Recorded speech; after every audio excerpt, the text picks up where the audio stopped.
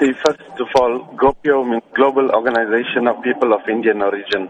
Now, the GOPIO Business Summit is scheduled to take place in South Africa on the 19th, 20th, and the 21st of May. People of Indian origin, especially businessmen across the globe, together, who are part of GOPIO International, host these conventions every year in different parts of the globe. What is the summit intended to do? The summit particularly has been called because we see the plight of our economy throughout Africa.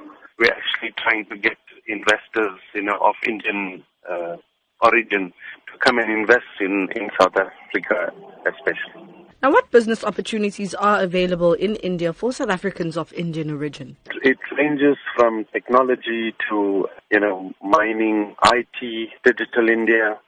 Then you have micro business developments in terms of biotechnology. There's a vast sector of business opportunities that India has to offer. And especially people of Indian origin, wherever they have settled outside India, they have excelled in various fields so that we envisage to utilize their skills to come and share these knowledges amongst our people in South Africa.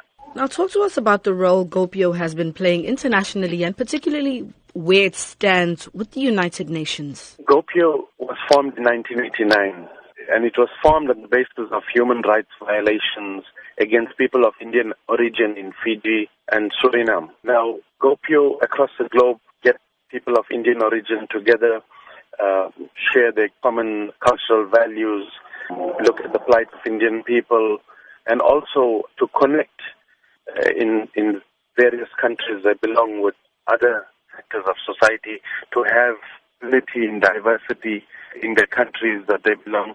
And here in South Africa, GOPIO is well established. We have chapters in Lenasia, in Johannesburg, in Durban, in Cape Town. And people of Indian origin come together, join these forums, and share their experiences, and also go out to communities, various communities, not only the Indian community. Like this business summit that is taking place, it is for all citizens of the country.